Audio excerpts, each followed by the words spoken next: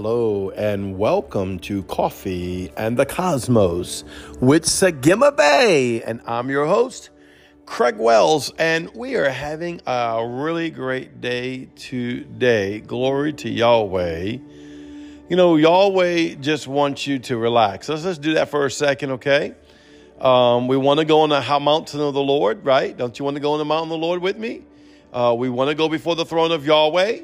I want you to go before the throne of Yahweh. You want to go into the realms of Yahweh. If you're listening to my podcast, then you are most likely desired to go into the deeper things of Yahweh, to find out and pursue the secrets and the mysteries of what Yahweh has for you. And I've been building the framework over that for the last few years in people's lives, because going into the heavens and receiving all the great mysteries and secrets and wonders of the Father does us incredible. But if we don't have the framework in our body and our soul and our spirit man that dwells on the earth, it won't hold it as well. It won't stick as well. It won't support it as well, and won't be a full effect of what the potential could be. And so I'm not talking about framework today, but that's one of the main goals in my ministry, is being the framework that you can house the glory of Yahweh and go beyond the veil and be exactly what you are called to be, because that's who you really are. Let's talk about that a little bit. I really wasn't going to go in that direction today, but I'm feeling drawn in my spirit. So someone out there throughout the world must be drawing for this, because really what's on my heart is to talk to you about knowing who you are. Now, this is something I've been teaching a lot for the last couple of years, and it's so imperative and it's so important, because as we find out the complexity as well as the simplicity of the fullness of who we are inside the Godhead, who we are inside Yod He Vah, who we are inside of Yeshua, who we are inside of Urak Kadesh, we become that point of contact. We become that framework that which is in heaven can be upon us. See, that's what goes on. We become that framework that which is in heaven can become a part of us, that we can house it. Yahweh wants you to house, by the Spirit of God, everything that He's teaching you.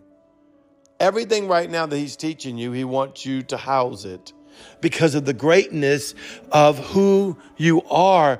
And I realize the greatness of who I am as I go face to face to Yeshua. You can go John chapter 17, when Yeshua says to the Father that He wants to show us who He was as a deity, who He was in His glory, who He was sitting on the right hand of the Father, sitting on the throne of God, with God, as God, by God, right? That's who He is. And why does He want to do that? And once again, I'll tell you again, so that you can know what you are illuminating, what you are of, and what you are becoming, as well has always been. See, it's our consciousness and our subconsciousness that must come in alignment with what the Word says on the other side of the veil, meaning out of the spirit realm. I'm hearing and I'm obeying, I'm becoming, and I'm listening to the sound of my Father, like Yeshua did. Yeshua says that I do as I see my Father do. Well, what does He really mean by that? Is He sitting around watching a video of His God? Is He looking into the heavens and seeing God walk on streets of gold, or feeling the heart of God? Well, you know, God healed that one, so I guess I should. No. No, He's seeing who He is, the fullness of who He is, inside the fullness of who Yahweh is. Now, He's looking into it by the natural man, because He's showing us what we can do, and He's stepping into the natural man, because Christ was also a natural man. He had to be full man and full God to die for our sins, to die for the petition of our sins, and to fulfill the law of sin and death. Therefore, we do not have to carry the law of sin and death. We carry the law of life, light, and liberty in righteousness through Christ Jesus. Now, please don't write me and tell me that is for salvation, but then after that, you got to do it yourself. Or, someone told me that, we prove our repentance by the life we live after. No, you don't. It's not even true. Oh, well, what do you mean that's not true? If someone goes out and do bad, maybe he didn't really repent. Maybe he did, but he's not healed in that area. I mean, who are we to even look at someone's life and try to decide what was the cause of the motive of the iniquity in their life?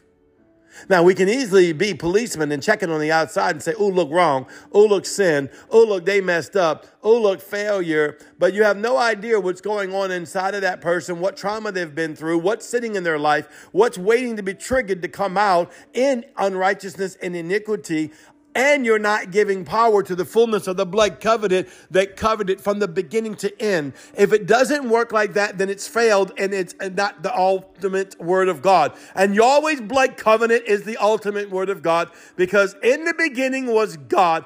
In the beginning was the Word. In the beginning the Word was God. And then Yahweh became flesh. Yeshua became flesh and dwelt among us and lived a spotless holy life unto the Lamb of God, unto himself, to the Father, as an offering before Yahweh, and took on the death, burial, and resurrection of the covenant to fulfill the covenant. That he made redemption not possible, he made redemption done. He made it redemption done. All we had to do is believe in our heart and confess with our mouth that Jesus Christ is Lord, and go into repentance, meaning I turned my face unto God. Because I don't care how holy you are, how righteous you are, somewhere in this life, you're going to sin. The Bible says if you sin against one part of the law, you've sinned against it all. It could be a little white lie. It could be a fudge on this. It could be like, oh, how do you feel today? And you're like, oh, I feel great. But you know you're hurting on the inside. You're just lying. All right.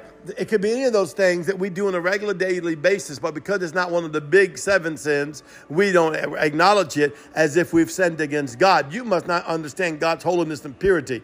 This is why Yeshua cascades over us. This is why the blood of Yeshua cascades over us, because we do little idiosyncrasies throughout our life that we don't even think about or deal with, because we're not committing adultery, or we're not murdering our brother, or we're not this, or we're not that, or we're not that. So we think we have it all done. You don't understand. Those laws was not written for God. They were written for your protection. They weren't written to show you how holy and upright you are before God. They were written for your protection, because you get close to him in the natural realm. He is so holy that his holiness would have destroyed you. That is where the blood comes in place, and the blood comes and sets on us. Therefore, the only holiness I have before my Father is that which has been gifted to me by the death, burial, and resurrection. The only righteousness that I have in my life is that which has been gifted to me by the death, burial, and resurrection of Jesus Christ, and now sits on the right hand of the Father and sits inside of me, and he bids me to come as I am, and I go sit in him, and I get to dwell in my Father's midst.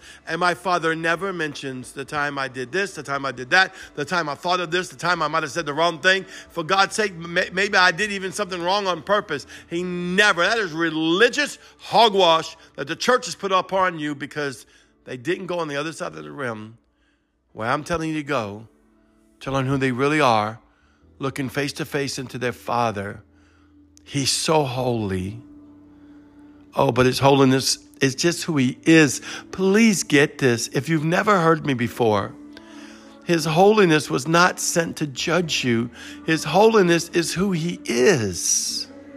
That's why the blood came, to give you the holiness, so you can boldly go to the throne of grace in the hour of need, and at all times to go and dwell before the Father and incline of him, inquire of him, and enter into rest in him, because he desires you to come. He desires you have to get out of your mindset. You have to get out of, you can take the Bible right now, right? And you have to let go of what you've learned up to this point and say, God, show me deeper. Because everything we've learned has been great. It's truth. It's truth. I'm telling you, the Word of God is true. The Word of God is true. The Holy Bible is true. But the limitations of our own mind or our own doctrine, our own theology did not let us see the full truth. It saw the revelation of what we could handle at that time. But we are growing. The Bible says precept upon precept, knowledge upon knowledge. Even in the last days, they will increase in knowledge. And we thought that was only going to be the world. No, we are increasing in knowledge and going into the realms of Yahweh to see who we are, that we are part of of the universe. We're part of the cosmos. We are part of the full entity of the Elohim himself. That I come out of him, I go back to him. Yod, hey, va, hey. Yod, the allspark of God, I come out. Hey, the breath that's bred into the va, the Son of Man, which I represent. And the hey, my breath back into God. Yod, hey, va, hey, I am that I am. See, it's not a religious circle of do's and don'ts. The best thing you could do in your life is never think about condemnation, guilt, and shame and sin again. Well, brother, if I do that, I'm just going to let it loose and I might be a little more fleshly. You know what? You might be for a little bit, but you keep going before the throne of Yahweh with me. Guess what? All that's going to be renewed because you're transforming your soul and your body into the very awesomeness, presence of Elohim. And you will be like Jesus. I do as I see my Father do, meaning as I have known of him. Let's look in that. Yahweh told me, he says, it's as I have known in him. And when he said, as I have known him, he said, that's the intimate word known. That's the intimate word known, to know intimacy. So you're actually going into the Father. He's going into you, intimacy, in the Spirit of God and becoming like him because you are like him by the blood. I bless you today with the revelation of who you are in Jesus' name. Come up here with me and go into the vision of the Lord, go into the realms of the Lord, go into the mountain of the Lord. Even if it's never happened to you, engage Father by faith. Everything's by faith, face to face in King Jesus, while Holy Spirit reveals it to you, while the seven spirits walks you through it, because they're teachers and tutors, why the Hebrew living letters open up fiery gates as Yahweh himself calls you into the depths of who he is, into the depths of who you are. Well, once again, this is Sagima Bay. I love you so much. You are so beautiful like the stars above. Just precious to me. Shalom.